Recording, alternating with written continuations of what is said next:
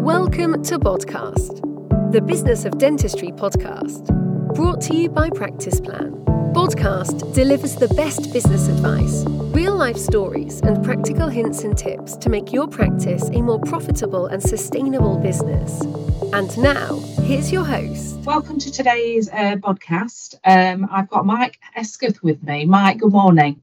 Good morning, Zoe. Mike, I'm not going to introduce you because I think actually you've got many hats to introduce yourself with. So can you introduce yourself for the audience, please? Yeah, certainly. Well, first and foremost, I'm a dentist. I no longer practice dentistry. I class myself as an entrepreneur. So I've had dental practices, built them up and sold them. And I'm now currently building a group of practices. And then I show other practice owners what I do, because everyone's always been interested in how we open 7 days a week and get it associate led and get it so profitable. And so we launched a consultancy, and I work with Ashley Latter and Chris Barrow as a sort of coach consultant with those guys. And then I work bespoke with my own firm that I help practices on a one-to-one basis.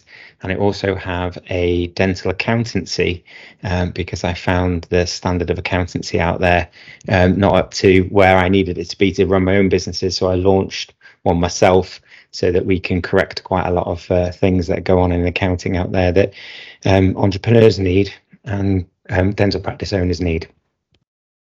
Wow. I'm exhausted just thinking about all of that. But Mike, it sounds obviously exhausting, but absolutely so exciting. I mean, I've been reading a bit about your bio and trying to understand what you've been doing over the last, I don't know how many years it goes back, but it's definitely been busy and exciting. So can we start with Exeter then? Where did that come from? How did that start? What made you believe it would be so successful? I left the military in 2012 and I was looking for a practice to buy to be able to control the money and business growth.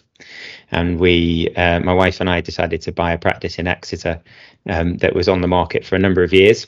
We only paid sort of 280,000, I think, from memory. And it was a rundown practice that was dying a death. And over the next 4.5 years, we made loads of changes to the business where I became non-clinical. We expanded it over 6 floors. We did referral-based dentistry. We did full scope of practice, digital-based dentistry, and we ended up with a business that we sold to Bupa in a walkaway deal for £3.2 million. So that was a nutshell of the Exeter Dental Centre story. And there's a lot of elements that go into that. It was a huge team that built it. And that then was a sort of springboard for me doing a master's in business and also doing coaching courses. And then now we've bought a dental practice called Dartmoor Dental in Tavistock. And again, it's another turnaround project and it's going the same way, which is great. Usual challenges. And then we actually got something really exciting coming up, which is buying and setting up a brand new squat fresh startup practice opposite a farm shop on the outskirts of Exeter, where we're going to open 7 days a week. And that's only 3 minutes from my house, whereas Dartmoor Dental's an hour away. So we're doing quite a lot of stuff around building a dental practice at the minute. Wow, it's obviously gave me the appetite to keep going, Mike, which is actually, there's a lot of resilience there, because I know that's not been easy. I'm sure some of that. Just interesting, going back to your point that, you stepped away clinically. How difficult was that? But was that necessary to do what you needed to do to achieve what you wanted to achieve? Yeah, I'm a big believer in dentists doing the dentistry, that both the volume and the quality and the type of dentistry that they want to do. And for me, I've always been interested in the business and the leadership elements, probably from my time with the Royal Marine Commandos and the Navy and building other teams and building bigger projects. But for me, dentists spend a lot of time doing too much dentistry and doing the dentistry they don't enjoy. And so I'm quite fastidious in making sure that I only do the volume that I want to do. So, for instance, in Exeter, we did 4 days a week, and then I dropped a day pretty much every year up until sort of year 3, and then I finished. And then in Dartmoor, I did 12 months of 2 days a week of dentistry, and then I've stopped. I just think it's important to focus on what your skill sets are. We do have a large team. We have 7 or 8 other clinicians that can carry the weight, and basically I focus on making sure that they're happy at work and enjoying their work-life balance. So just thinking about the success then, Mike, how how do you go around structuring? It sounds like you've got, you're probably quite a structured person, individual. How did you sort of put that into practice then? So where did you sort of start? I know I've read about your 4 pillars and what have you. Is that sort of what you created before you started? Well, obviously from the success of Exeter, another consultant started to bring 6 different clients to Exeter to show them how 7-day a week works, opening, how the smart ordering works, how the squad of leaders that we built works, how our cadence, our rhythm of our practice happens within the business. And because of all of that, that sort of set a tone throughout consultancy and coaching, and people just came to see it. And because of that, then I now share these sort of 4 pillars.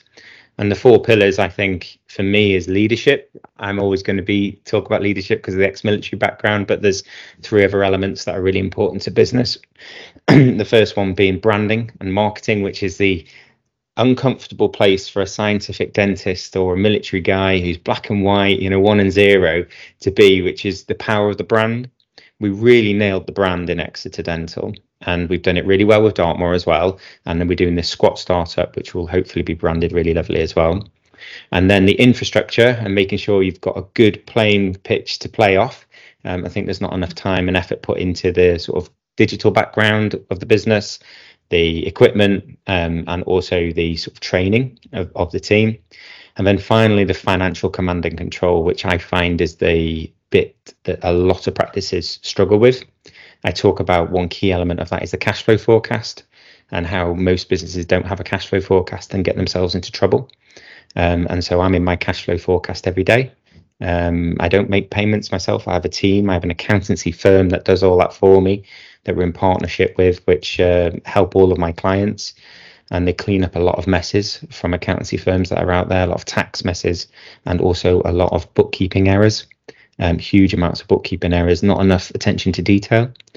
So I think all of these 4 building blocks are the real key for building a practice. And when I work with a new client, when on my bespoke one-to-one basis, I am always doing a mental audit of how are they sitting with the 4 pillars. That's 80% of it. There's a lot of other things that people can do, but I think a lot of people focus too much on gimmicks and a lot of the good ideas club that I see out there. People who haven't run practices or haven't run them very well, or haven't grown them by 300,000 to 500,000 a year, which is what my clients do and what I do, and haven't grown wealth in a practice. And if they have grown wealth, have they just given all their time away? So my aim is always to increase the turnover and try and give the clients back time. And that's what we did in the 4.5 years in Exeter. And that's why people have always sort of invited me on podcasts and articles, which is lovely. Yeah. Mike, just think, I'm thinking of all the clients and the people that I sort of work with and mix with. And, it's still very desirable to own your own practice.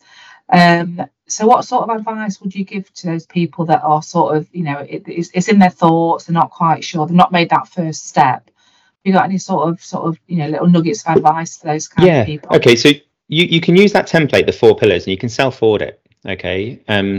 And also there's 1,000 tasks to do to set up and own a business and run a practice. We happen to be in the world of working and looking after human beings with their healthcare, but a lot of the roles and jobs that have to happen are similar across all businesses, and there's a lot of tools out there.